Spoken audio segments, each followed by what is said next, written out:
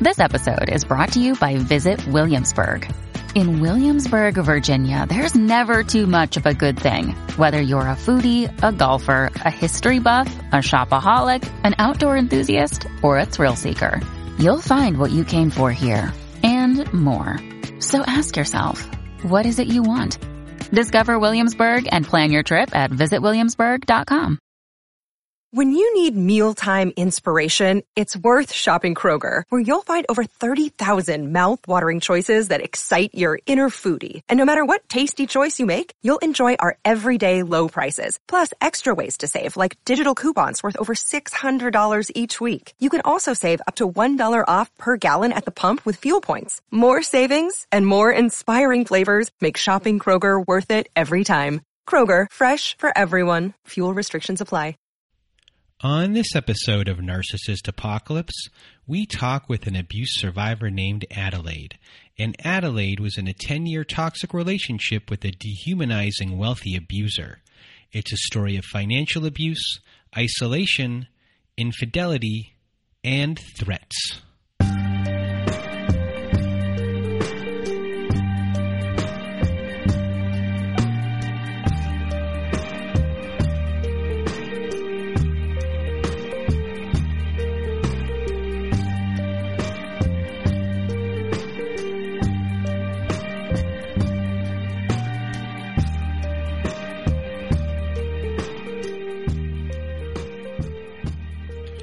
Welcome to Narcissist Apocalypse, everyone. This is a podcast that gives a voice to survivors of domestic violence.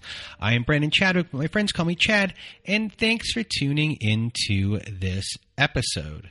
So what is a narcissist, you may ask? Well, for the purposes of this podcast, we refer to a narcissist as anyone who has displayed a pattern of behavior that shows a limited capacity to appreciate others' perspectives. It is that simple. And also, everyone, before we get into the show, it is Domestic Violence Awareness Month. We are going to be doing a 5K run on October 30th at 8 p.m. Eastern. You can walk it. If you're in a wheelchair, you can go by wheelchair. You can do it any way you want. We're going to do 5 kilometers to 3.1 miles for you people in America. You can raise money yourself for an agency, a person, a shelter, or you can just do it for awareness. Post it on your social media hashtag #RunForDV. And we're doing this for the whole month of October. I'll be training and putting this stuff on our TikTok. If you want to watch the behind the scenes of some training and behind the scenes of the show, you can watch it there. And for people that want to be on our show today, our Survivor Story podcast, please do go to narcissistapocalypse.com. Top of the page, there's a button that says guest form. You press that button, and away we will go from there. You fill out the guest form. And also at our website at narcissistapocalypse.com, we now have a community support button at the top of the page. And that button takes you to our very own safe social network. Our community members are on there posting in our forums. We have integrated Zoom support meetings. We have prompt books for these episodes to help you dig deeper and get more clarity in your relationships in life. You can create and run your own events, from meditations to closure ceremonies. On the 6th this week, we will be doing candlelighting ceremony for the new moon, for the new year. I want the new year for new beginnings. And our community members are all amazing. They're on there to support you when you need them. They'll cheer you on when you need them. And if you just need support, come to narcissistapocalypse.com, top of the page, community support button. Also, if you need support, go to domesticshelters.org. If you or someone you know are experiencing abuse, you are not alone. Domesticshelters.org offers an extensive library of articles and resources that can help you make sense of what you're experiencing. And if you need to connect with local resources like a shelter, you can do that there too and find ways to heal and move forward. So please do go to domesticshelters.org to access this free resource. And what else do I have here on my piece of paper? I don't know if I have anything else here today. Oh, I do. Everyone, go listen to Toxic Workplace Podcast at toxicworkplacepodcast.com, or on Apple, wherever you want to go, what other podcast services you may use. Look for Toxic Workplace, and it is run by Carly Mayshock. And Carly is a great host, a lot of interesting stories about toxic workplaces. So if you also have a toxic workplace story, please do go to toxicworkplacepodcast.com, submit your story there. Always looking for new stories, Carly is. And I think that may be it today. I'm looking down my list of things that I should remember, or maybe I forgot to write them down, but I think that is it. So this is an interesting episode, and I say that because it's not just an interesting story. It's probably the longest words of wisdom we've ever had, and there was a lot of wisdom in these words of wisdom, and you just should listen. There's a really interesting thing with lawyers that she'd figured out, that one lawyer told her that's in there, that told Adelaide these things. So it's a great words of wisdom. It's really helpful, and the whole story is interesting. And Adelaide is very deliberate when she is talking, and her pauses. There's depth to the pauses when she's speaking, and I really want to thank Adelaide for being here or being on the show and helping so many people. I know this episode's going to help a lot of people, so a big thank you to Adelaide. And now, without further ado, here is my episode with Adelaide. Welcome to Narcissist Apocalypse, everyone. With me today, I have Adelaide. How are you? Hi, I'm wonderful. How are you? I am doing well, and we are about to hear the story of your 10-year relationship, where you started off as someone who had a lot going for them. You came from nothing, and you worked hard, and you met someone who was very wealthy, and you eventually were in a world that you were not a part of before, and a world that not too many people are a part of, and that created its own set of circumstances, and it became very scary and isolating. So thank you for being here today to share your story, and without further ado, Adelaide, the floor is now yours. Okay, thank you. I can honestly say now that I'm looking back on things that my childhood made me the perfect victim. I grew up in a very small farming community, typical family, mom, dad, sister, 2.5-year age difference. I think things were pretty normal growing up until about 4th grade. And that was the moment that I remember that things were bad. I am still obviously healing and working through the things in my childhood. So I'm not sure if the situation is that I just wasn't old enough to realize that it was bad before 4th grade, or if 4th grade was a turning point in my childhood. My father was an alcoholic. And at that point, his drinking drastically increased. And with the addition of the drinking, the abuse obviously got worse. He would drink on his way home from work in the car, come home, drink more. By dinner time, he was wasted. And, a lot of people remember having great childhood memories of family dinners, and my memories are the exact opposite. We were always walking on eggshells around him. He would pick up his dinner plate and throw it across the room, shatter the dinner plate, slap my sister across the face when she was mid-bite for no reason. So hard that she would have a hand imprint on her face. My parents weren't around much. They really weren't parents. I am the older sister, so I took care of everything. I taught my sister how to ride her bike without training wheels. I taught my sister how to tie her shoes. I remember one point that really stuck out in my head, and I don't know if your listeners or you are even aware of who this is, but we had McGruff the crime dog who came to my school. And I think he was created, on the war against drugs, and he brought in this case. And in the case were, drug paraphernalia. And he came in with a police officer, and they wanted to know if we had ever seen any of this stuff. And I looked in that case and realized that all of that stuff was in my home. I knew what all of that stuff was. My younger sister and I were left home a lot alone. My parents worked. Naturally, we're curious. We go through my parents' bedroom. We're going through my mom's stuff, putting on her lipstick, things that normal little girls do. I'm finding vials of cocaine. I'm finding marijuana. I'm finding pills. So I think that's where a lot of the issues in my family arose from.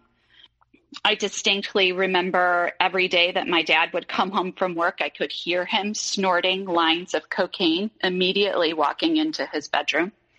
Now I'm sort of realizing that I believe my mom was a narcissist. She did not acknowledge any of the behavior and somehow found a way to make it all about her, even though, my sister is suffering, I'm suffering. It always was about her. Both my parents worked, but we never had any money. I learned at a very, very early age that if I wanted something, that I was going to have to find a way to buy it for myself. In 5th grade, I wanted to play the cello. My parents refused, so I went out and I got a babysitting job, and I paid my payment booklet with a rent-to-own cello so I could play the cello. I bought my own braces. I was babysitting and earning enough money to provide for myself, something that I think I have a very good work ethic, and I think this is probably why. Working a lot on weekends. Now I'm older, weeknights, babysitting, very active in sports, and I did ballet for my entire life. As I started to grow older, I started to notice, and so did my friends, that I would get a lot of attention from older men. We would go to the mall and walk around, and my friends would just say things like, wow, that guy is just gawking at you, staring at you. There were a lot of, I got a lot of male attention as I grew into being a teenager. I was working also at the mall. I was making money doing modeling. I got approached to work for a big modeling agency, and my parents were very agreeable until they found out they had to drive me somewhere, and then that was a no. We just had a crazy, unstable household. I watched my father get arrested for drunk driving the second time in my own driveway. So while you were growing up here, you're now in your teenage years. Yes. It's hard to see what issues had been forming. Are you trying to get the attention of your parents in any way? Are you someone where your voice didn't matter and you're trying to get your voice heard in a lot of ways? Are you feeling good enough? What, I guess, are the issues that presented themselves which later on became problem when it came to your boundaries easily being pushed backwards or torn down that were created here? I don't think that's the whole point, is I don't think I ever had anybody to tell me what boundaries are. I never had a mom who said men shouldn't hit you, because I witnessed my father hitting my mom. You know, there were so many things that happened that were just insane that there was never an adult who really was a parent and who provided guidance and provided stability or even basic parenting. So like an overall neglect had taken over.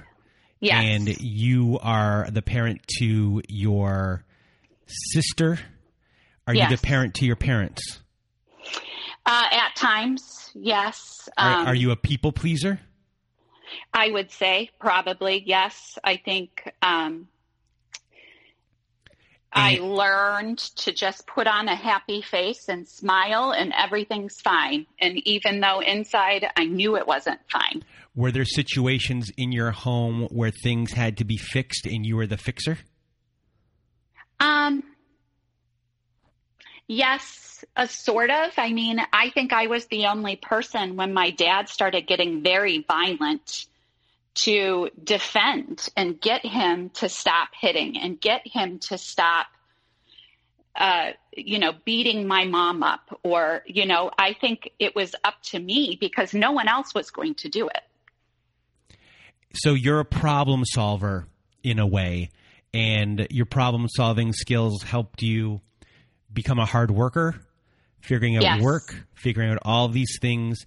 And I'm getting ahead of myself because if everyone doesn't really know here, I really don't know much about your story at all. And, with this problem solving, and even in these situations where you're helping your family and calming your dad down, maybe deep down you feel like you're such a problem solver, you can change things. Yeah. I think that was always a thought, or at least a hope. Mm-hmm. So after, I guess, high school is done, do you leave the home right away, or what happens?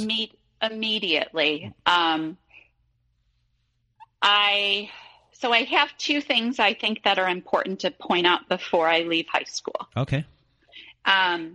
We, as parents, my parents, everything was a secret that happened in the house, like I told you. Mm-hmm. We had CPS who came. We weren't allowed to tell. Everything was a big secret, not a normal childhood. The abuse was insane until one day my mom decided that she wanted to leave my father. So my sister and I are being instructed the whole time, you're not allowed to talk. You're not allowed to tell anyone what's going on inside the house. Then all of a sudden you need to go to your counselor at school. You need to tell your counselor what's going on. You need to say this. You need to say that. So I go to my counselor at my high school. I dump my bucket to him as my mom instructed. And when I did that, instead of consoling me, he tried to kiss me, and he groped me, pretty much touched me very inappropriately. And I think that sort of had an impact on me long term, because it's like I have all this stuff that's going on. I finally go to tell someone, and that person betrays me. And I didn't tell my mom, because they were going through a divorce. It was a crazy, crazy situation.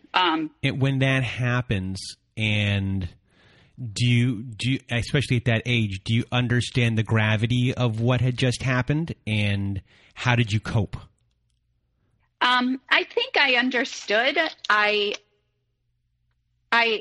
think I maybe internalized it and blamed myself, because I had noticed, like I said, that I was getting a lot of male attention.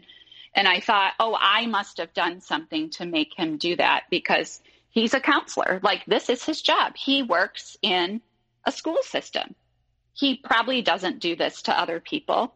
You know, it was a lot of me thinking I had done something wrong. As far as coping, I don't know. I feel like I didn't tell anybody, really. I might have told my best friend at the time, but I think I just kept to myself. So after that happened, what transpired with your family? My parents did get a divorce, and my sister and I both ended up living with my mom. We had to move out of our childhood home. It was very upsetting. And then my mom would just leave. At the time, I want to say 13 or 14, and my sister was 2.5 years younger. She would leave $20 in a bowl and just disappear for the weekend, and we wouldn't see her. So she was off dating, doing whatever, living her life. And my sister and I were just, and where I grew up, it's not like we could walk into town, or even, I don't even know if we had pizza delivery. It was just so far out of, a normal, like, we didn't live in a city, I guess, is what I can say. Later on in high school, I was working 2 jobs. So that gave me the money to be able to move out and live on my own. I went to college. I had no financial help. I paid my way through by working at the restaurants. If I didn't have enough money to take classes for the semester, I took what I could. I did what I could. It wasn't a normal, 4-year college program. In the meantime, I was working full time. By the age of 19, I was promoted to a management position. I was making more money than my mother financially. I also was sort of supporting her a little too, because she would always call and complain that she didn't have any money and she didn't know how she was going to eat lunch. So I felt the need to help her out. My father died when I was 21. He struggled with alcohol and drugs and was in and out of rehab facilities. He actually died on my birthday. He never showed up to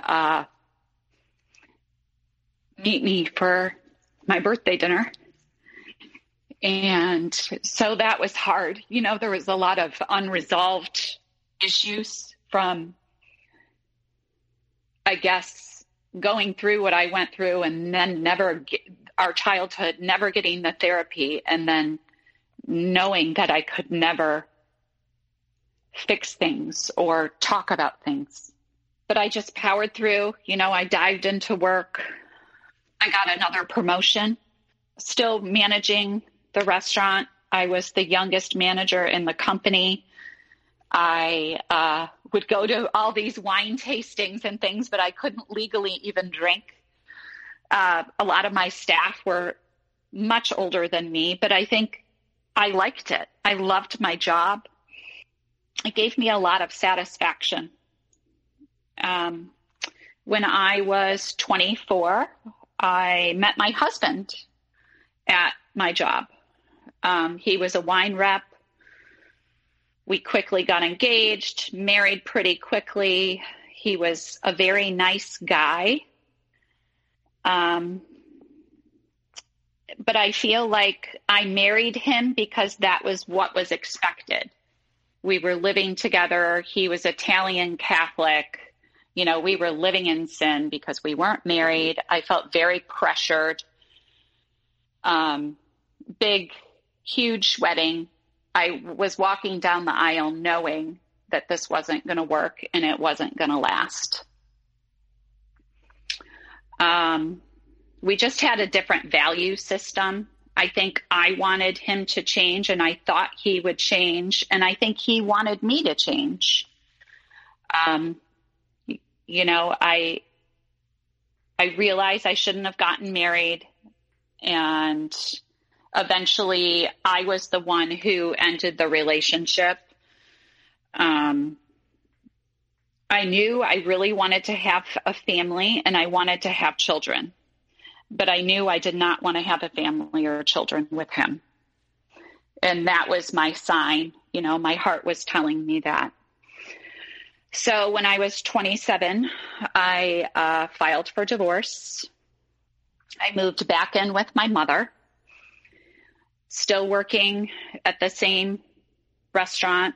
By that time, I had graduated from college.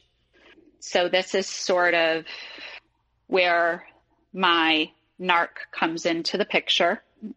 He was a regular at the restaurant. He came in, he had 2 older sons who lived across the street, and he would come in on a weekly basis and bring them dinner. We just got to know each other, just like, I mean, he was no different than any other person, any other regular that I had in the restaurant. I'm my friendly self. I'm talking, you know, getting to know people, checking on them. I get to know him. He offers me a job, tries to get me to go work for his company. As time went on, it was more and more frequent.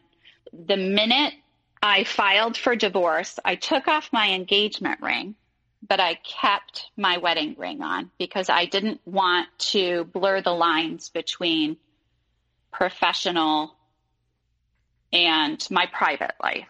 And the day I took it off, he was like, "Where's your ring? What's going on?" I told him that I filed for divorce. He instantly gave me his phone number. I said, "Thank you for this, but, you know, I am pretty traditional. I'm not going to call you. I'm going through a divorce. I'm not looking for a relationship. It's my belief that I should get divorced, like finalize my divorce before I do anything. I'm not interested in dating. I'm not interested in going out. I just, you know, I said, I just want a friend. That's all I want is a friendship." That was Memorial Day weekend. In the summertime, we open up an entire restaurant on top. So it's like having 2 restaurants. That consumed all my time. I poured my time into my work. I was working, you know, anywhere from 60 to 80 hours a week. Except now he's coming in more often. He's bringing more people in. He's bringing famous athletes in to meet me. He's bringing famous sports announcers to meet me. He's bringing, you know, CEOs of companies in. And I was like, wow. Sorry, so I have a question. Yes. I have a bunch of questions. Okay. Within this time, first, what is his job?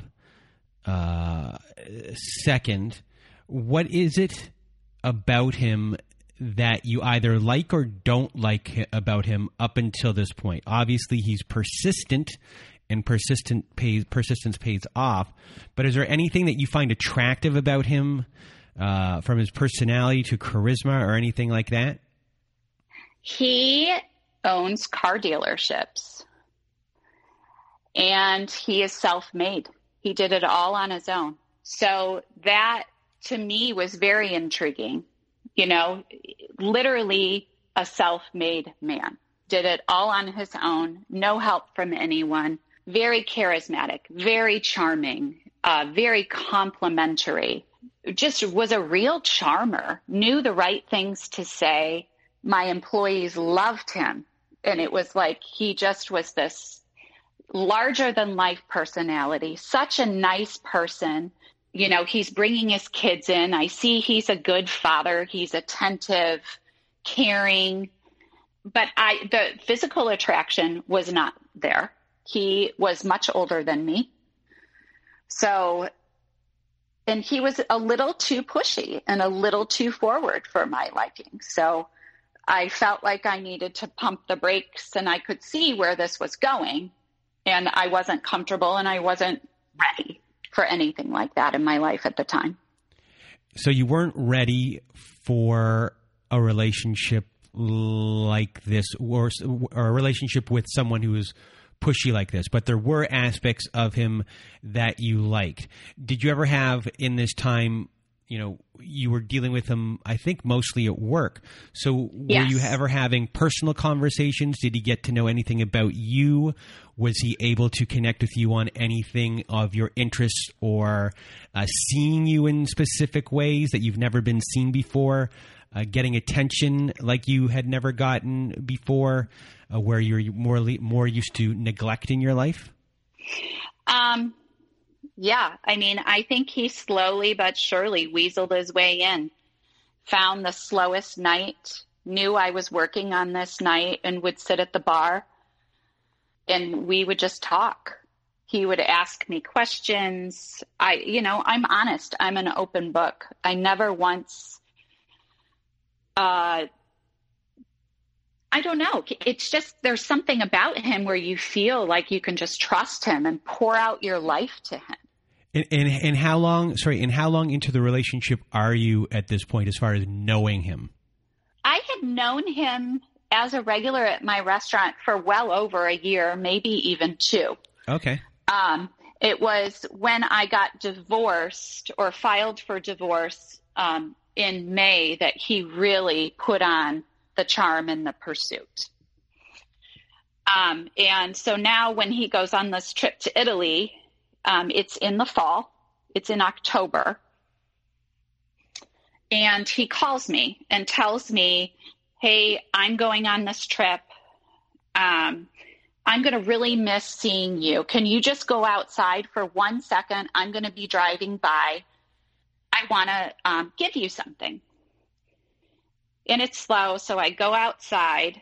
He rolls down the window and throws a bundle of cash. It's $10,000.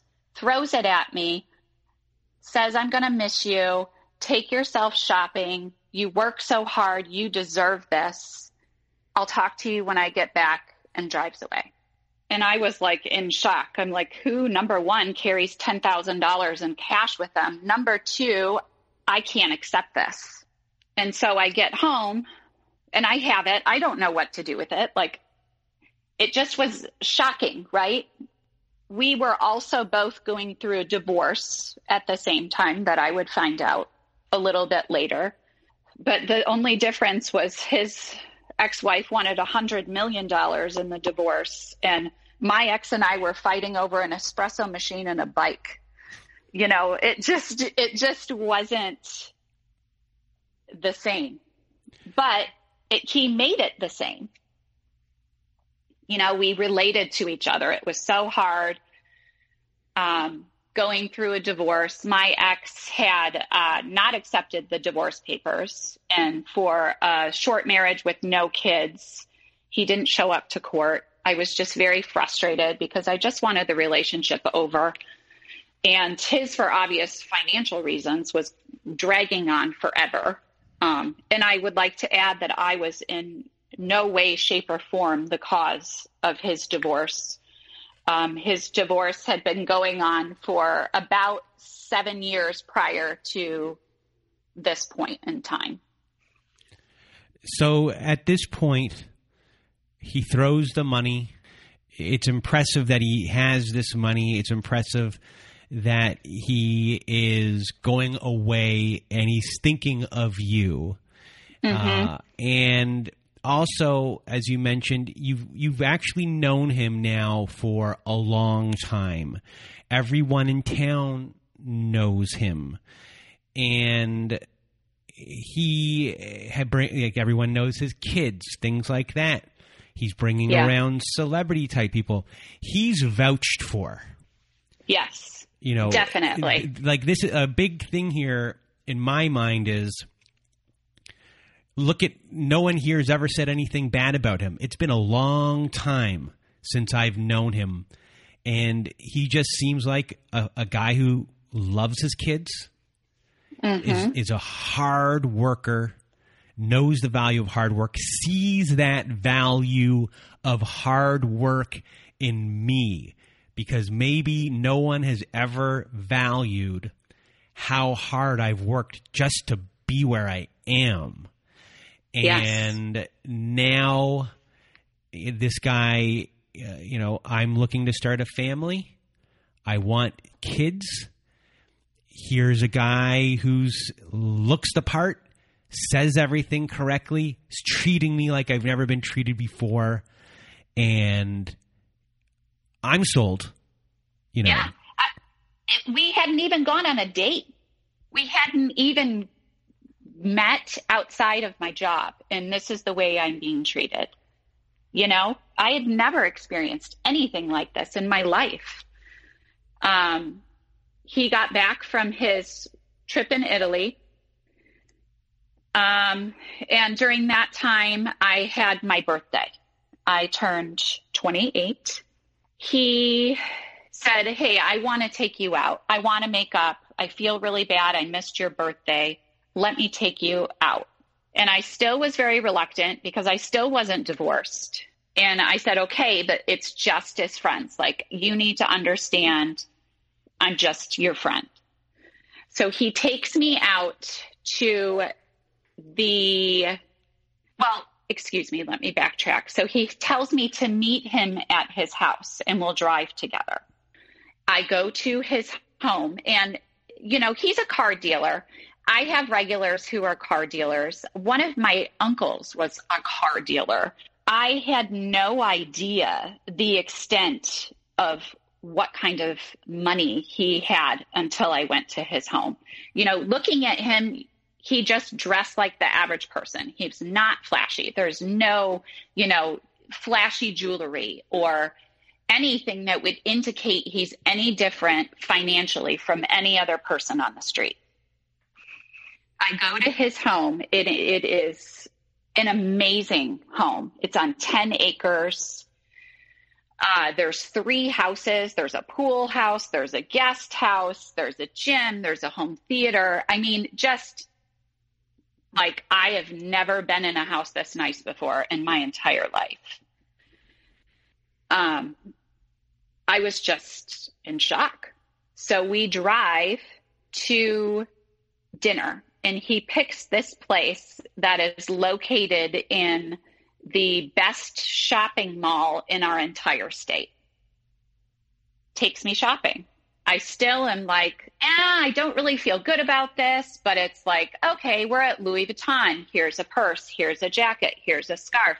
Let's go to Gucci. Oh my gosh, the salespeople say they've never seen anybody look so good in that dress. And it was just, he was like, I feel like I'm with a celebrity. I must be dreaming.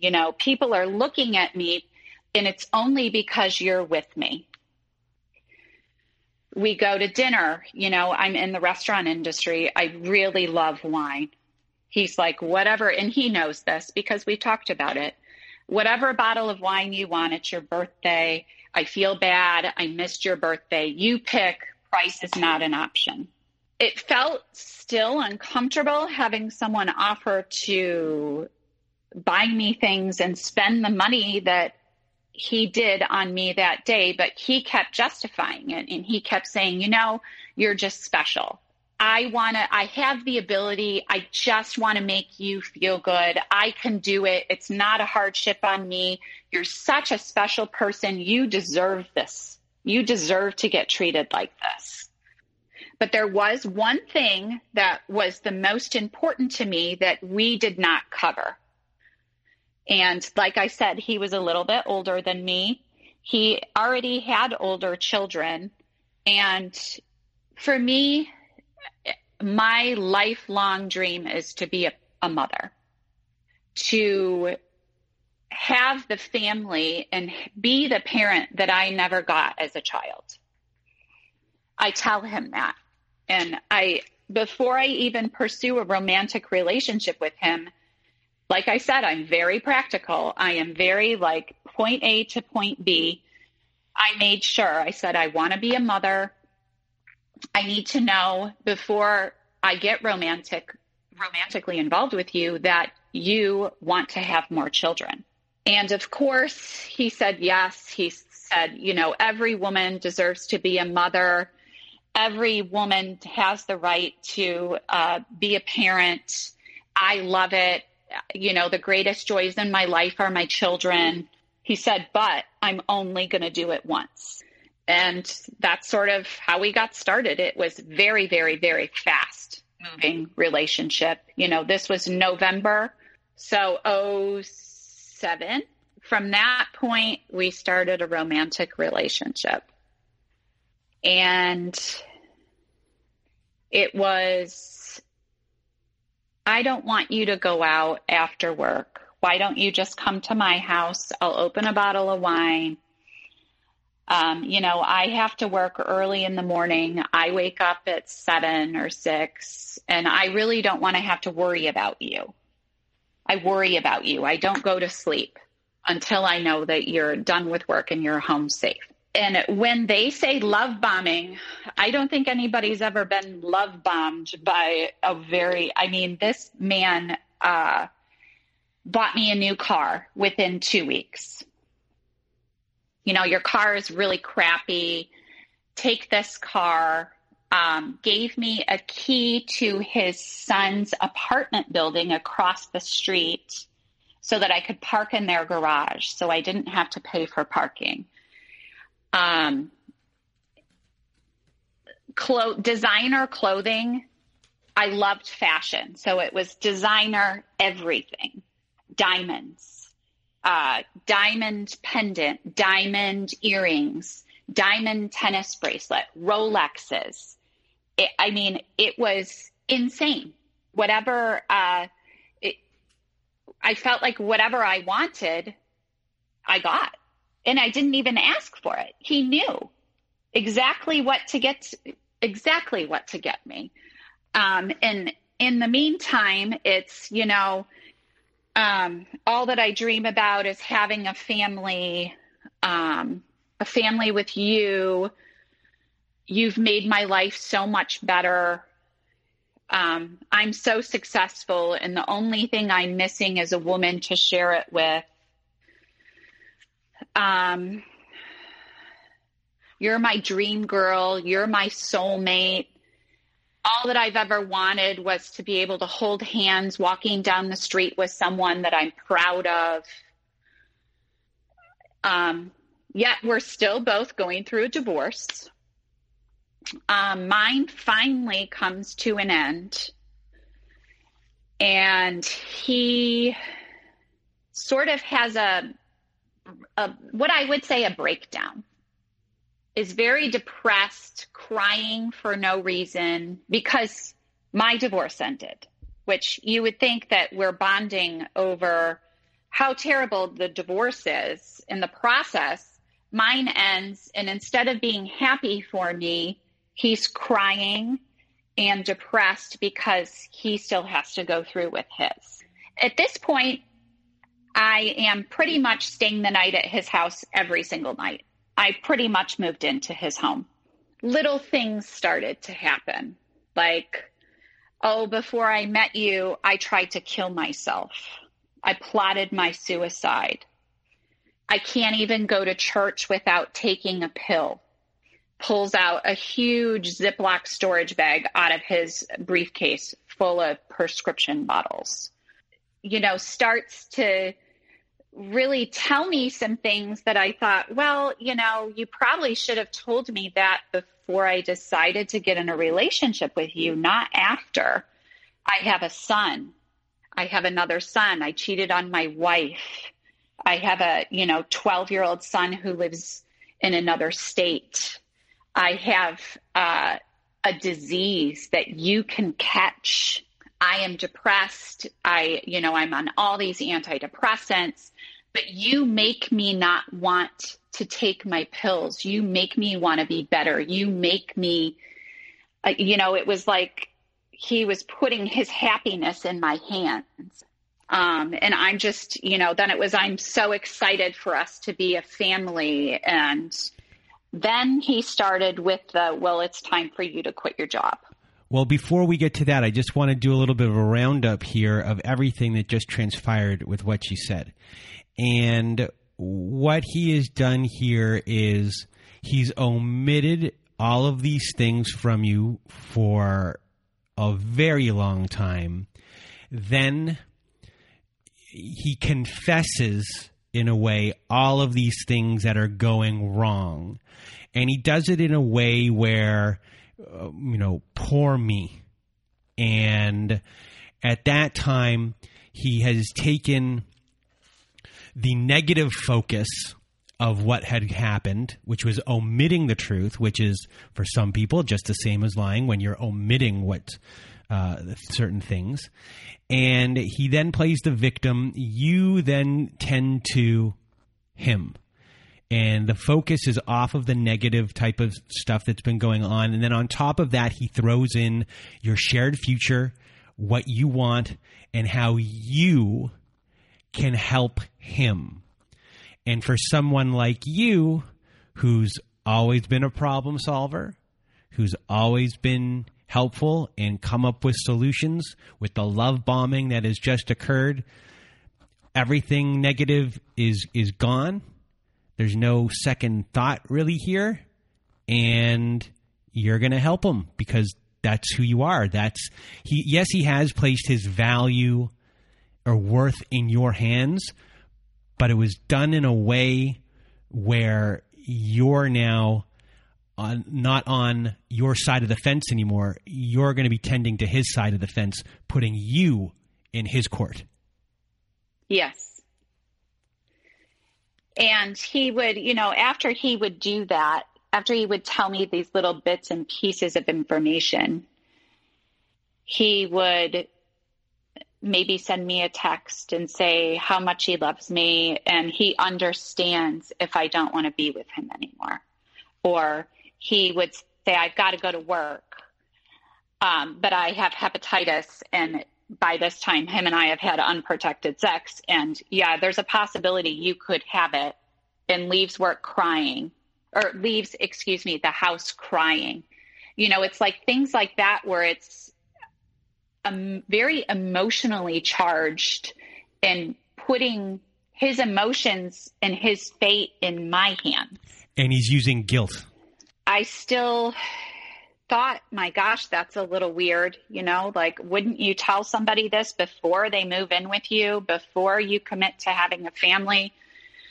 But he just then would come home from work, or I would come home from work and act like nothing happened. And we would just not talk about it and just resume our life.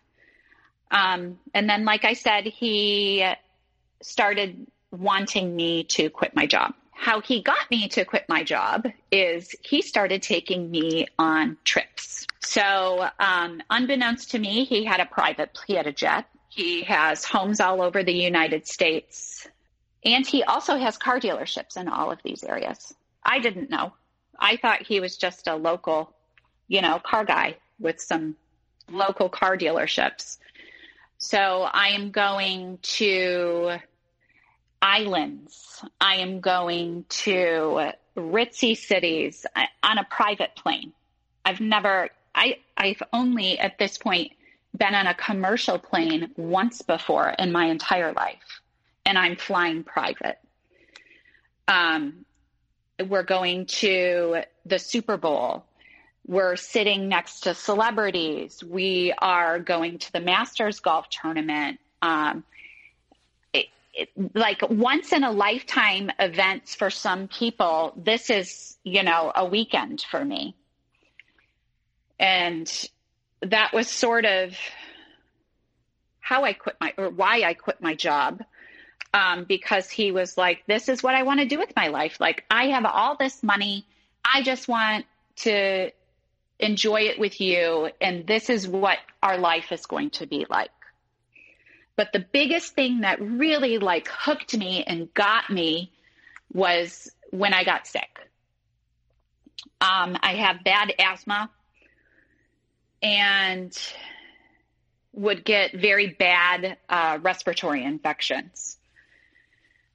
So I was sick one day, very sick, and was really having problems even breathing. And he takes me to the hospital where, he funds the medical research at the hospital. So we get the red carpet treatment. I don't wait. I'm in the emergency room. I don't wait. I go right in. I get taken care of by the top doctor in the area for, respiratory illness. And he's like, no, you're not going to put it on your insurance. He just hands a credit card, buys me this respiratory machine that's super expensive, takes me home, is taking care of me, giving me soup, giving me breakfast in bed, just totally catering to me. And that, to me, I was like, wow, I've never had anybody take care of me like that, ever. It's always been me taking care of other people or me taking care of myself. And I thought, okay, this guy really loves me. He just proved he's really going to take care of me. And that's really all I ever wanted in life, was someone to be there for me, someone to show me that they cared about me, and who, that then translated to me, like, he's going to be a great father. If we have children, he's this doting on me when I'm sick. He's going to be so great, as a dad. And this also seems to be the first time in your life where, because you are not working or been told, hey, we're doing all these trips, you have to be available. This is really the first time for you where you've never been working since the age of, or since like grade 5. Right. And for you, that must be heaven in a way. It was. Because you were probably exhausted. Yeah. I mean, it was unbelievable. We had neighbors, and he said, you must feel like a Disney princess. He's like, it just must be like a dream. One day you're managing a restaurant, and the next day you're flying in a private plane going to a private island. And it was like a dream come true, Before things started going downhill, he wooed my family. He paid off all my mother's debt, gave her $10,000 to keep in the bank so she had financial security, bought my sister a car.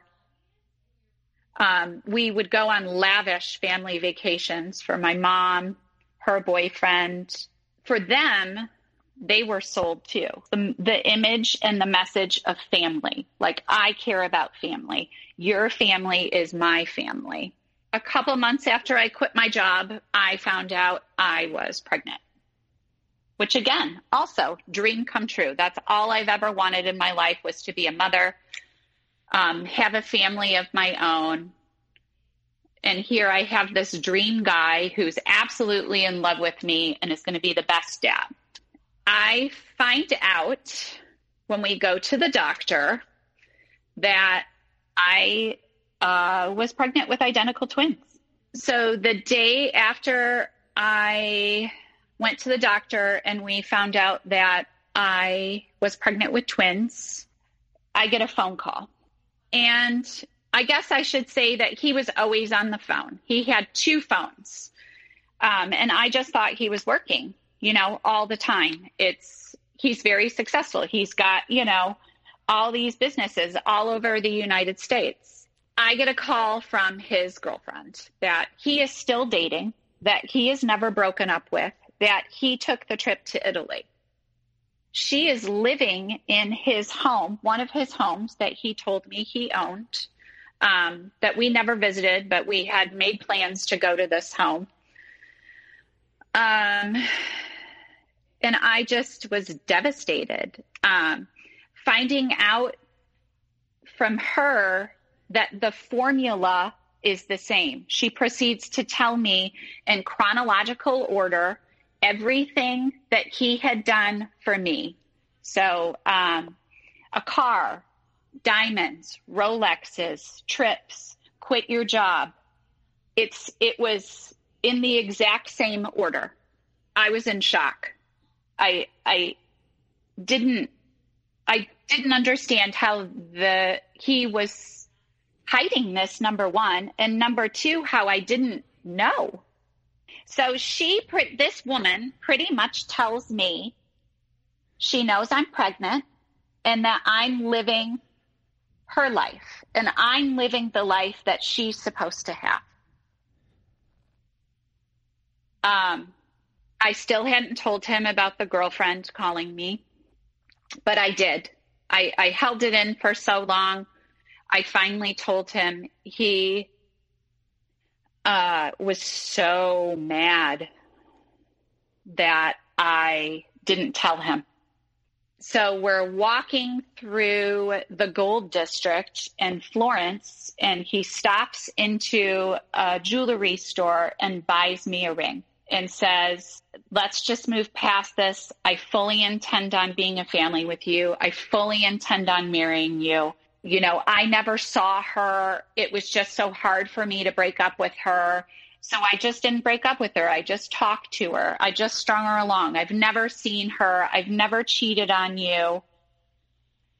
I love you, you know, and I bought it. And I sort of was stuck too. He even sat and had me sit in a room with him and write an email to her saying, I'm with this woman. I'm sure you know, she told me you guys talked. We're having twins. I love her. I'm sorry I did this to you. And he sent the email. So I saw somehow, to me, that was okay. I don't know how in my mind that became okay, but it was okay. So I remember him telling me a constant thing that he would always say is, I can't be alone. I don't like to be alone.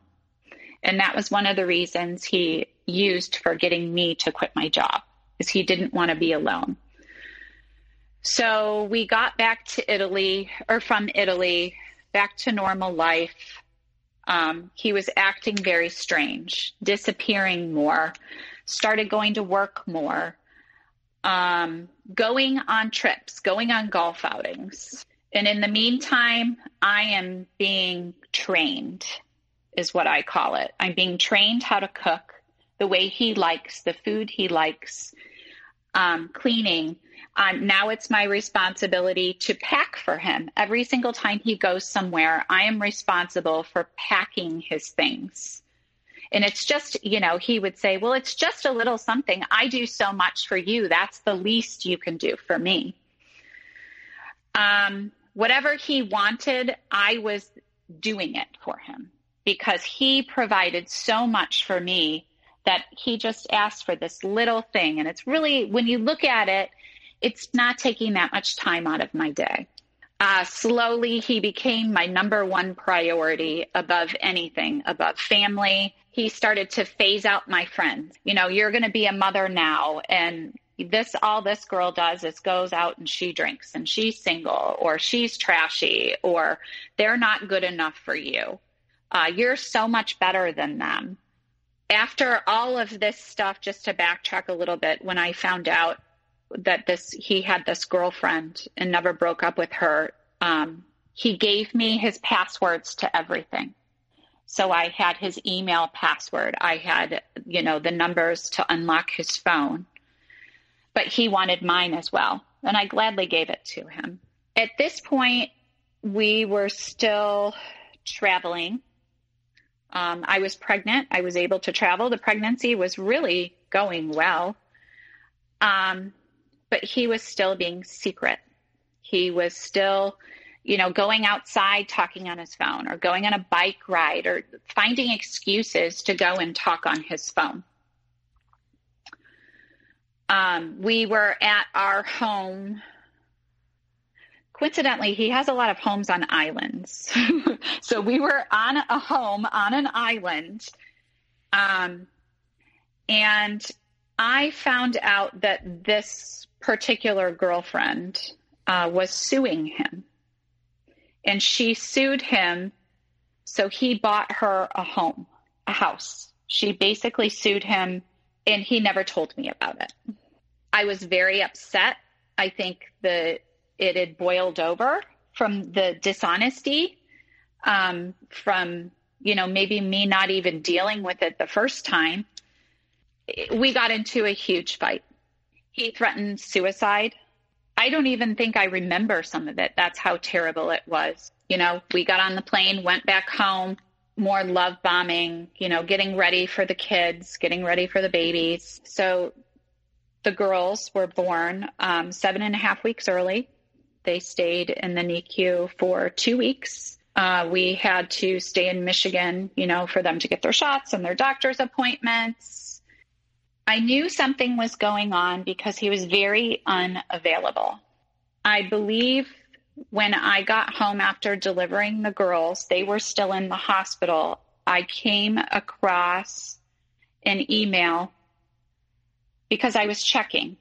There was something in my head that said, this isn't right. Something's going on. Normal people, especially people that are the father of your children, answer the phone in front of you. They don't disappear. They're not unavailable. He started saying, oh, you're crazy. You're nuts. There's nothing going on. It's just, pregnancy brain, or you're just imagining things. And I found an email from that same woman. They had still been communicating, still been talking. I felt so upset, so betrayed. I confronted him, and he, instead of admitting it, said I was crazy, said I was impossible to be with, got out an engagement ring with a very large diamond on it and threw it at me. And it said, this is your fault that you don't get a romantic proposal and a romantic engagement because you're accusing me of things. So, sorry, once he does that, what is going on with you where, like, he has that tantrum after being caught? Where do you go? Like, what goes on in your mind? Are you trying to justify things? Are you angry? Are you waiting? Are you like, what's kind of going on with you? I had just given birth. My children aren't even in the same house. They're still in the hospital. I am trying to get them out. I'm pumping. I am going in to breastfeed them. I don't even know where I was at in my headspace because it was all so crazy. It was all so crazy. So really right here, you are overwhelmed with the pregnancy, with where the kids are, just with life in general. You find, that he has not stopped talking to this person. And at that point, there are so many things going on that you don't even know where to begin. Right. And he's twisting it, saying nothing's going on. You're crazy. And you're the crazy that? one. Do you believe that? Sort of. I mean, I knew, you have a gut feeling, but then somebody tells you nothing's going on. You're crazy. Like, I can talk to her. I'm not having sex with her. I can talk to her. You're crazy. You're possessive. You're nuts. So since you didn't have the 100% proof in your mind of what cheating was, which is sleeping with someone else, or at least that's his definition, at that point there's a kernel of truth to what he's saying, and therefore it's over. Yeah. Yeah. I'm not hurting anybody. I'm not harming anyone. I'm just talking to her. I'm just emailing her. I haven't seen her in person. But it literally made me feel like in my mind that I was crazy because I knew something was going on. At that point, he had trained me subconsciously, I think, to be so attentive to his needs and so caring for him. I could look at him and I could say, bless you, like 10 seconds before he sneezed, because I even knew when he was going to sneeze. That's how in tune with him and his needs and how I had to cater to him I was. That was my life. I think the reason that I kept allowing it is because I was like, okay, you can do this. Like, you're not going to be the reason that your kids grow up without two parents. You can make it this, it's not that. And then I would justify it to myself like, oh, it's not that bad. He's probably not really cheating on you. He's just emailing. Like, you have these two infant kids who are still in the hospital. You need to just make an effort and move on.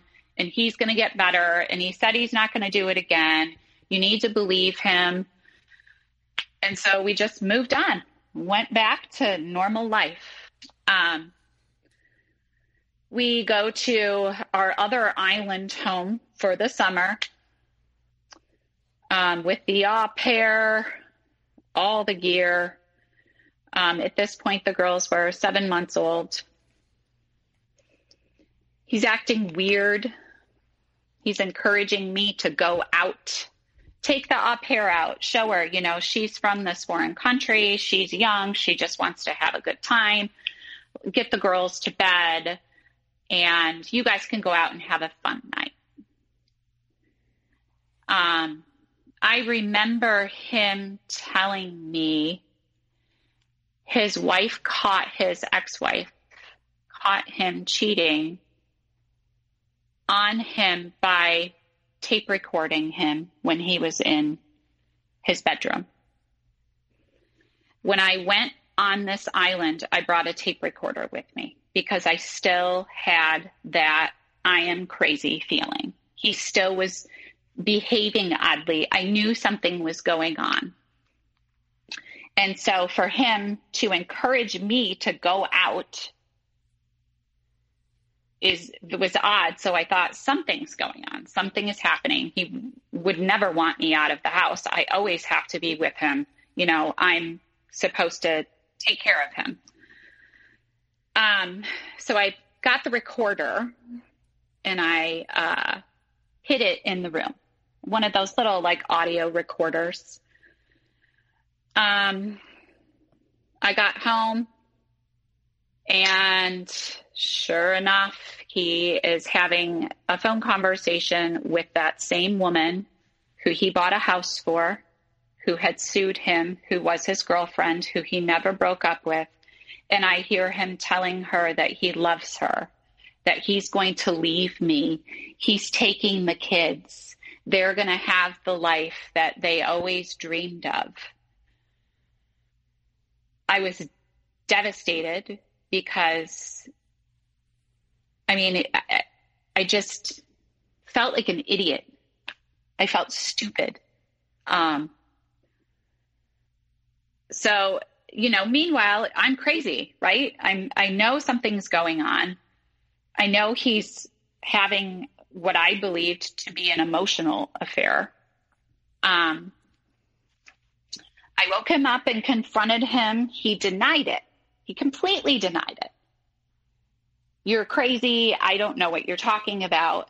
So I actually had to get the tape recorder out and play back the conversation for him to actually even admit that he was still having a conversation with this woman. And these were the things that he said.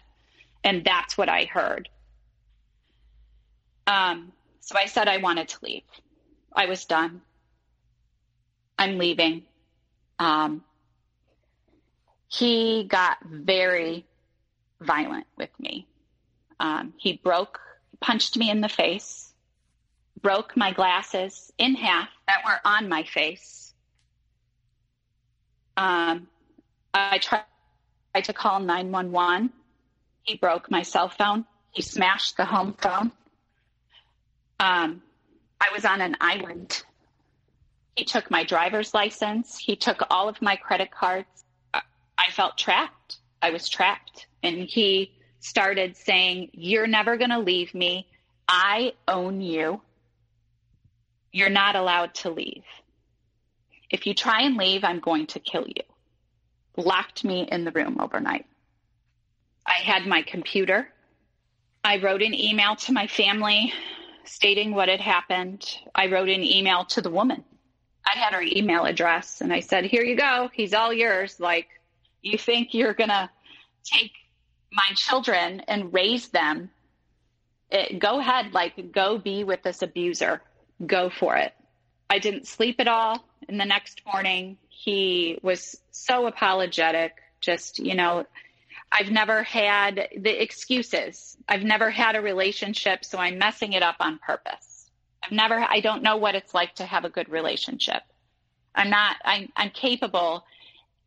And if you leave, it'll be your fault that your daughters will grow up in 2 different homes. And, threatening, I'm going to take you to court. You have no money. You haven't worked.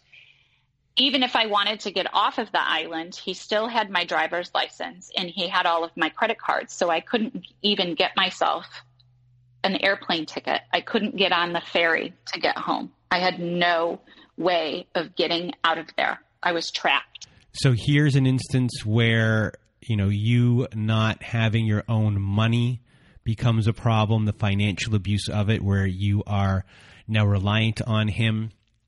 He is also blaming you, but at the same time saying that he needs you, that that the children need you. And in that sense, so there's this kind of circular mix of message going on that's very confusing to be in. And you're trapped at the same time. So it's not like you can just leave and get out of this type of circular getting angry and blaming and then needing you type of conversation. You have to sit there. Yeah, I have to sit there. I have to take it. And I have 7-month-old children, infants, that I was taking care of. I was responsible for them. I felt the deep-rooted issues of me not having a good family life made me stay with him because I didn't want that for my children. And he was telling me that it'll be your fault. It's your fault that your children will have 2 households. It'll be your fault because I'm a great guy. I am, I have all this money. You have everything you could have ever dreamed of. And I stayed. It was at that point, we were engaged.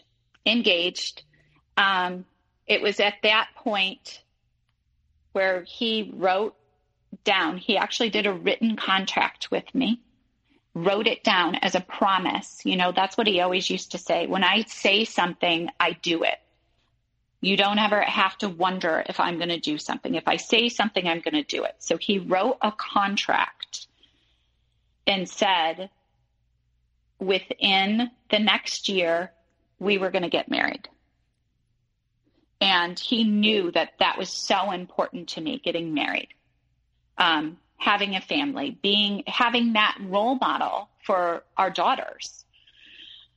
And said, you can pick any single place that you want in the entire United States. Have your dream wedding. You can have it. And he put it in a contract. And then he also put in the contract that he was not speaking to this woman ever again, and that he would never financially provide anything for any other woman again. That was good enough for me to move on with the relationship. But then the wedding and the marriage was the dangling. If I didn't cook dinner right, it was, oh, well, you wonder why I don't want to marry you. You don't even know how to cook. Or a lot of things with my looks, like, oh, you're lucky you're so pretty. Or you're lucky you're beautiful because you sure aren't smart, or you sure are a bad cook, or, you just don't know. And it was always like putting me down all the time. So after this contract is signed and all these promises happen, in some way there's a clean slate, or at least the cycle can begin again. And now there's this dangling carrot of marriage, but the marriage never happens. And it's always this continuous dangling carrot. So what are, I guess, the ebbs and the flows of, these things happening where the cycles occur, the booms happen, the busts happen? Are there changing tactics, or is it just this continuous kind of like nitpicking that happens? I think that what started to happen is he would just go away for longer periods of time. And so it became more tolerable. At this point, he was purchasing a lot more dealerships all over the country. The girls were at the age where they needed to be in school. So traveling around to all of these homes and doing all of this wasn't possible. So we stayed home. We went to preschool. He would go do his thing. We would stay home.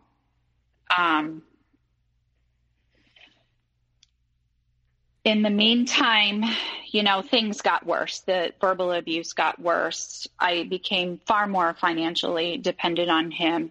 We built my dream home, so that kept me busy.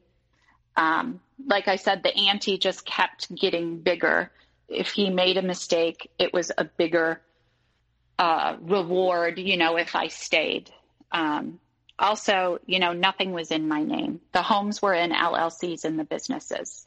The cars were in LLCs in the businesses. The only thing conveniently that were in my name were all of the bills. And for people who don't know, an LLC is a limited liability company. So in the aftermath, if you tried to sue something like that, the liability and ability to sue them is not as easy as it would be if it was a regular divorce, correct? Yes. Yeah. Yes. And the LLC was the trust or the actual business in which he had the control and power over removing or adding at any given point. So within this time, I assume you catch him cheating again. So at the beginning, when you were seen and you were appreciated and everything, you were seen for your hard work, that is now gone. And now you are being dehumanized and you are seen as less than him. Yes. And as far as your mental stability during this time, are you in the realm of not suicide, maybe suicidal, but you've really lost what is up, down, left, or right? Or are you still able to know exactly when all the gaslighting and all that stuff is occurring? I think I'm depressed. Mm-hmm. I think I'm alone. I remember days just like when the kids were young and I'm alone the whole day. And all that I wanted was someone to talk back to me in full sentences. I'm alone. I was sad at this point. I had told my family enough and the sympathy really wasn't there. It was sort of like, oh my goodness, it's just more drama, there were more women. And with the women, it got more daring, or even in a more perverse way for him. He now was putting us together.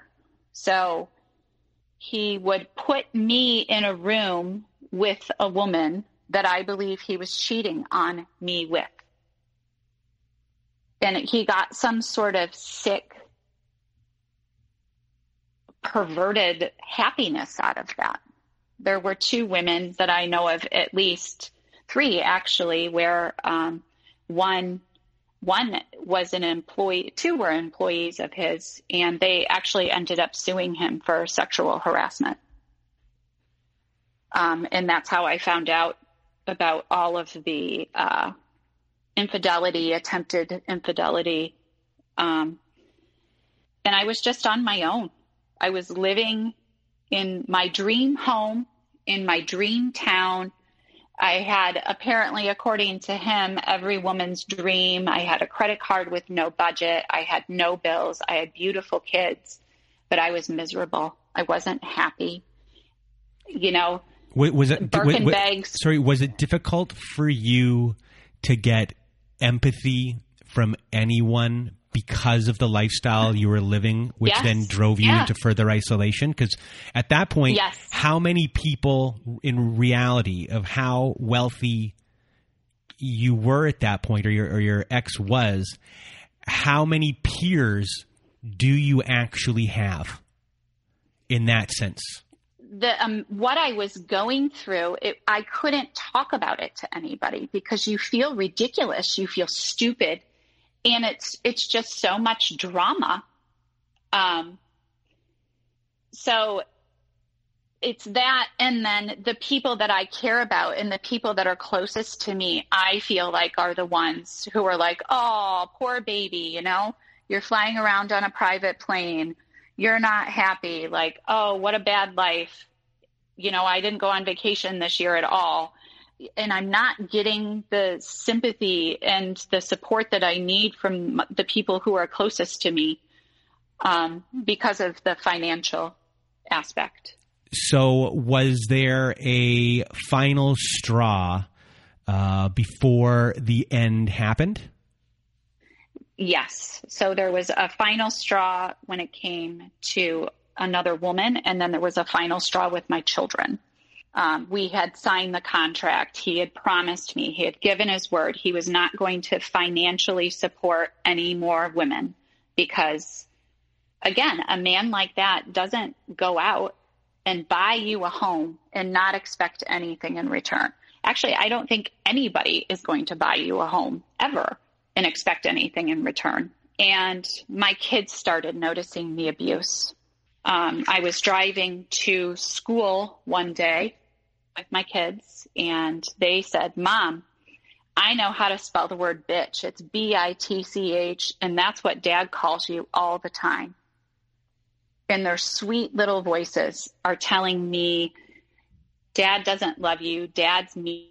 Dad yells at you. You need a boyfriend. You need to get somebody who loves you. You're a nice mom. You need somebody to buy you flowers.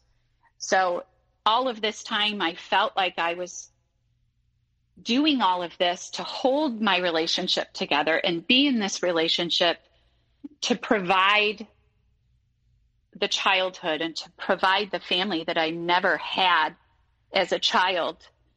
It turns out I'm doing the exact opposite for my children, and I'm letting them see their mother get mistreated. I am probably, teaching them that it's okay to get treated this way by a man. I sat down with my ex and told him that I knew he bought this woman a home, and I gave him a chance to take it back and that we needed to go get counseling. And he looked at me and he said, it's my money. I'll do whatever I want with it. And if you don't like it, you can go do something else. So it took me a while to get the courage up to leave. He had bought another home in the same town that we lived in. So we had two homes, and I believed that he had it so he could cheat. So I packed a bag and I took the girls and I went and stayed at that home. It was hard. I mean, I wasn't who I was. At one point in my life, I was strong. I didn't need anybody. I wasn't dependent on anyone. And now here I am, and I have nothing. Literally, like, I've got nice clothes, but I have no car. I have no job. I have no home. And I have 2 children. So eventually he realizes that I'm not going to come back. And he tries everything, all of the tactics, it's, I'm nice. I'll do whatever you want. I'll give you $500,000 for every single year that you've been with me. And for every year after, I'll give you $1 million. I'll put the company in your name. I'll put the houses in your name. Just every single last thing, trying to be nice. Then it turned into crying if he didn't get me to come back. Like, I'm depressed. I'm going to kill myself again. I can't live my life without you.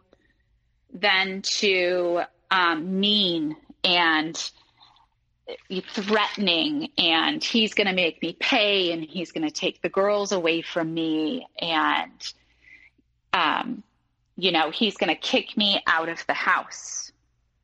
I'm going to have nowhere to live. At this point, all of the credit cards are in my name, but he pays the bills. They go to his accountant. I'm getting deposits from his bank coming into my account every single month. Those stop. So I have no money. He has this fix-it lawyer who works with all of his dealerships and sort of just fixes things. He's the lawyer who fixed all of his sexual harassment, all of the lawsuits that my ex had. This is also a man who I've spent family vacations with, that I've cooked dinner for. This man drafts up a parenting agreement, and I am told that either I sign it or he's kicking me out onto the street with the girls. And at this point, hasn't even seen the girls at all. Not once. I had only been gone in their lives maybe 3 total weekends, and they're in first grade at this point. In this document, he gets 50-50 custody of the children. And we're not going to file it in the state that we're in, that the girls, are going to school in, because he's not a resident of this state, and he is so terrified of getting caught paying state income taxes that he will not allow me, or will not allow the document to be filed in any court. And I didn't even have a lawyer anyways, because I was told if I went to a lawyer, it was going to be bad, that he was going to kick me out, that I couldn't have legal representation when I signed this legal document. I signed it. This legal document had an NDA in it. It had punishments if I told anyone. I basically signed a legal document that I would spend the next 2.5 years trying to unwind. So after you signed this, where did you go? And what was, I guess, the repercussions of signing it, and how did you eventually unwind it? I signed it.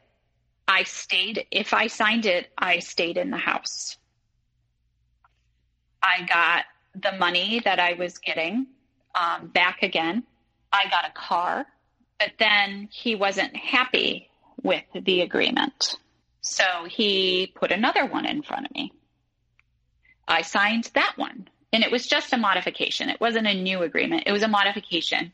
It gave me more money for child support, and it allowed me to move out of the home. At this point, I didn't feel safe in that house anyways. He had hired private investigators. I was being followed. I think I was followed for an entire summer. I was being accused of being a lesbian. I had friends and family members from my home state who called me and said, hey, this is really interesting. I heard this, that I'm a lesbian, that I left him, or that I was cheating on him. So now I'm the cheater, even though, he had me followed for a straight summer, pretty much. And there were no pictures of any cheating. I was a cheater. So you were not allowed to discuss anything because of the No. NDA, but he could go out and smear you in any way he wanted. Yes. Because that Yes. was not in there at all. Yes. And he was allowed because the amount of money that I was getting, in retrospect to his wealth, was like pennies. But to the normal person, oh my gosh, you're getting how much a month in child support? So what happens from here when you finally say enough is enough? Well, my kids are suffering. They are going over to his house. They're having mental breakdowns. They're crying. They don't want to go over there. They're miserable. And the reality is they weren't really, it says 50-50 on paper, but they're not really there 50% of the time because he is incapable of taking care of children at this age. So when I moved into this house, I had a neighbor down the street, and he had gone through a divorce, and he had started giving me books, like going through the divorce, how to deal with it with your kids. And he gave me his divorce attorney's phone number. So I called her and I met with her. And that's sort of how we decided that we were going to file it in the state and through the court system.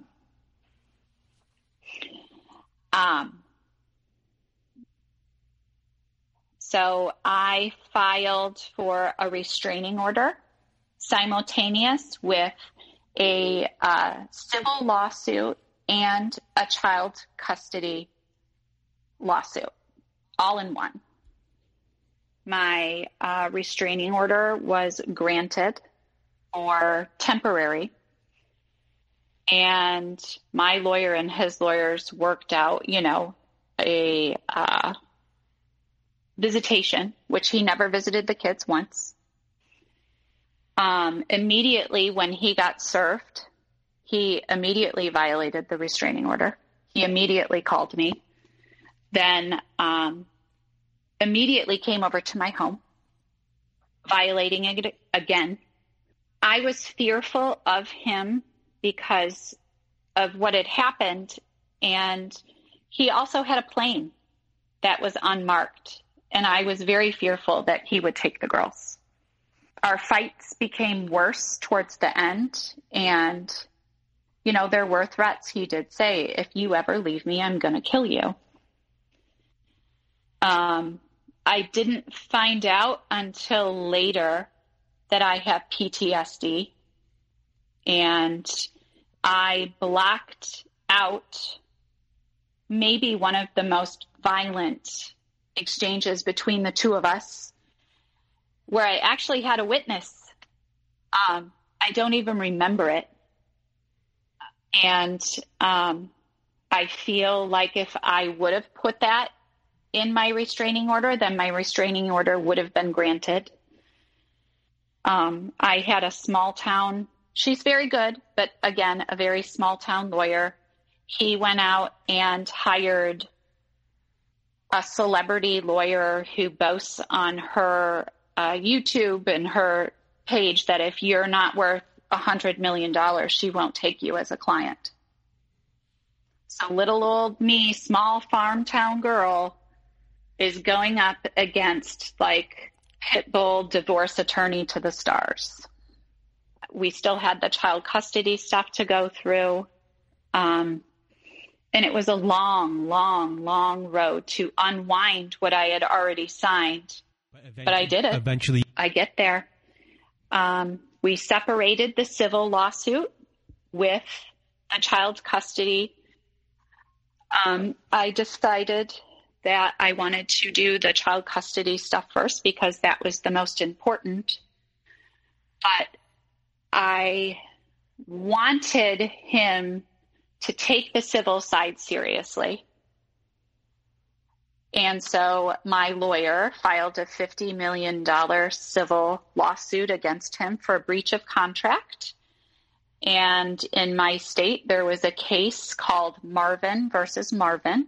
And it is basically a court case where promises made between partners, they don't necessarily have to be married or spouses, can be withheld or can be upheld, in the court system, that it's a service or a good. And so therefore it qualified me to file a financial claim against him in a civil court because he promised to provide for me for the rest of my life.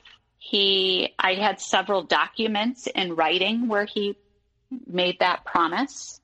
So that's sort of a way that was one of the things, I guess, that people aren't aware of, is that you do have a right, if you're not married, to be financially supported. And that's sort of how we went through that. Our child custody stuff is ongoing, is still ongoing. We've gone through a custody evaluator or an evaluation. We went all the way through it. The day before he was supposed to have his psych evaluation, he called me crying, saying he can't handle it, and caved to everything that I wanted for the child custody, but still couldn't follow that. At one point in court, I had 75 counts of contempt for violating our family court agreement. He was found guilty. Unfortunately, the only thing they sentenced him to was community service.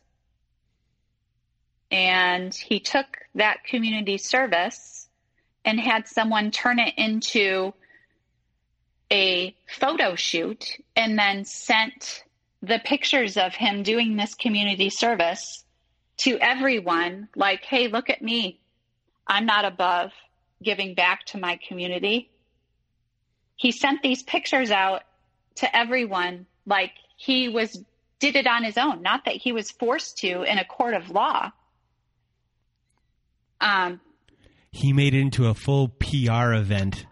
Oh, yes. That's pretty amazing. It's on his it's terrible. His website. Sorry, it's terrible, but it's pretty crafty on his end of taking that and then flipping it that way.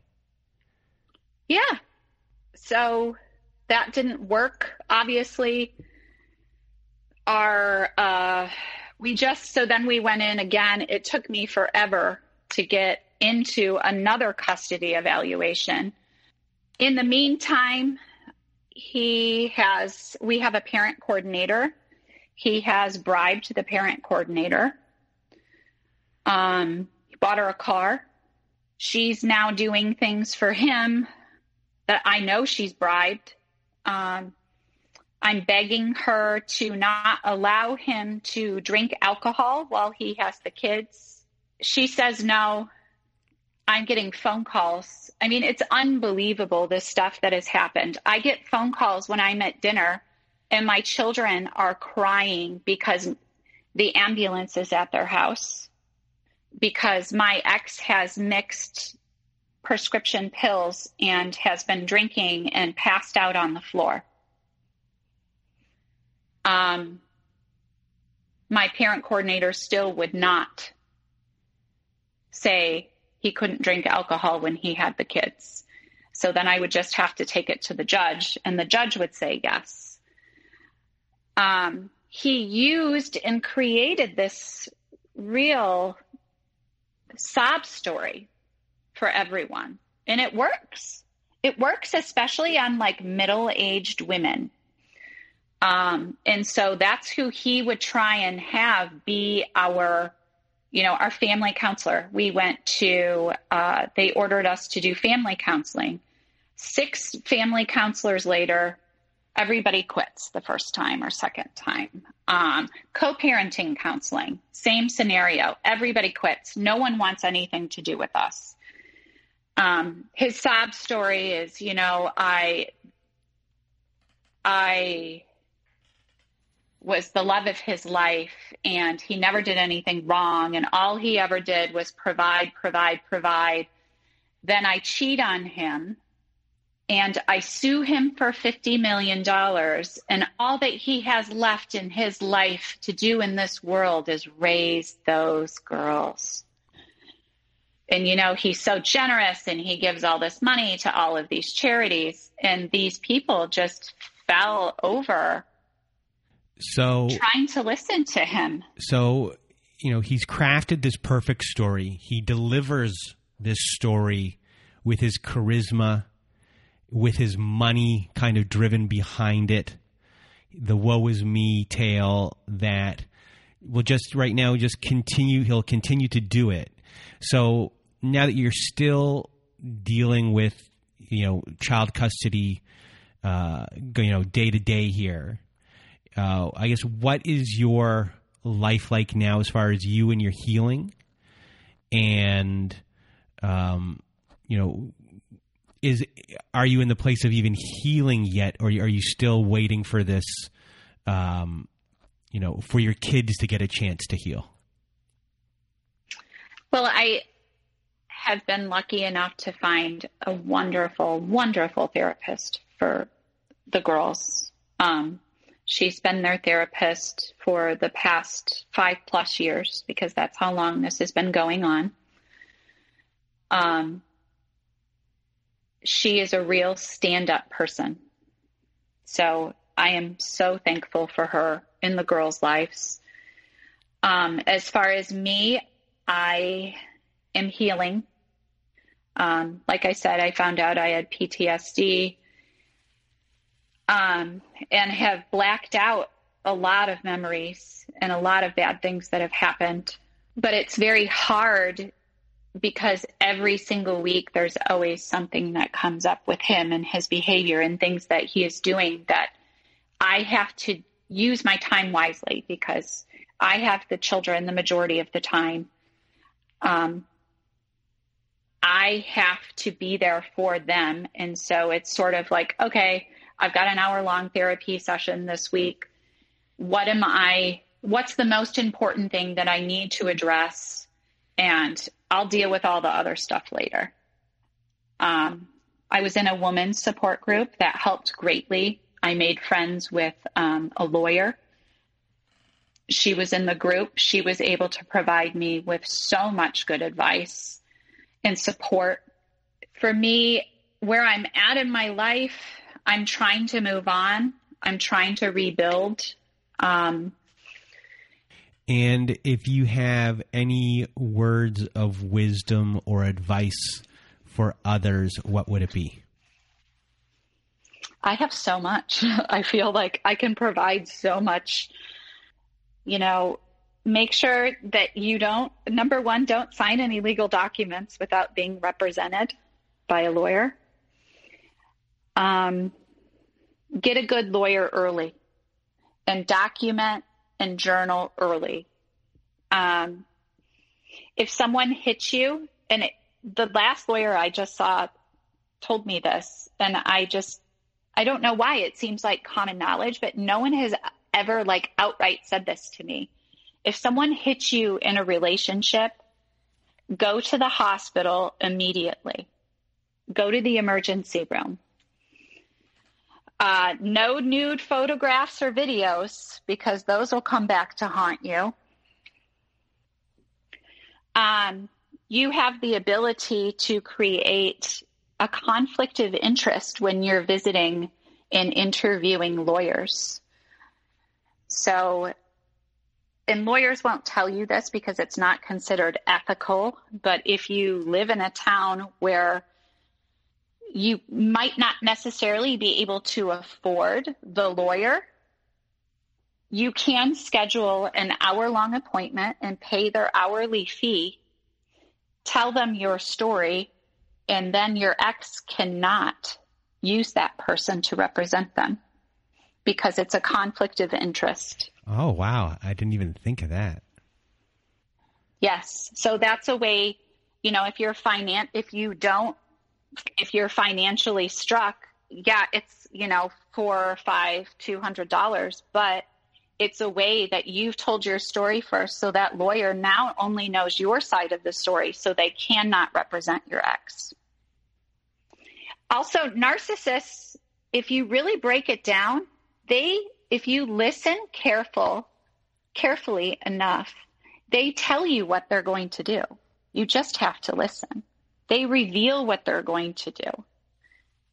If you learn and study their behavior, you can predict their next move, putting everything you can possibly think of in your custody agreement. Your kids might be young, but put in there who's going to pay for college, who's responsible for paying on a down payment on a home. Put in screen time, put in boarding school for high school or college choices. It's okay to not read all of your court documents, especially when you're dealing with an abuser. They tend to re-traumatize you through the court documents. If you have a good lawyer, your lawyer can read those for you, and you don't have to re-traumatize yourself by going through and hearing about, how terrible of a mother you are or this or that. Unless it's imperative, you don't need to do that. And you should ask your lawyer to withhold that stuff from you. With narcs, you shouldn't be having conversations with them. It's email or text only. The phone conversations continue the abuse. The biggest thing I've had to accept through this whole thing is the profound grief that my daughter's father will not be who they want him to be or who I want him to be. Because he simply isn't capable of being that person.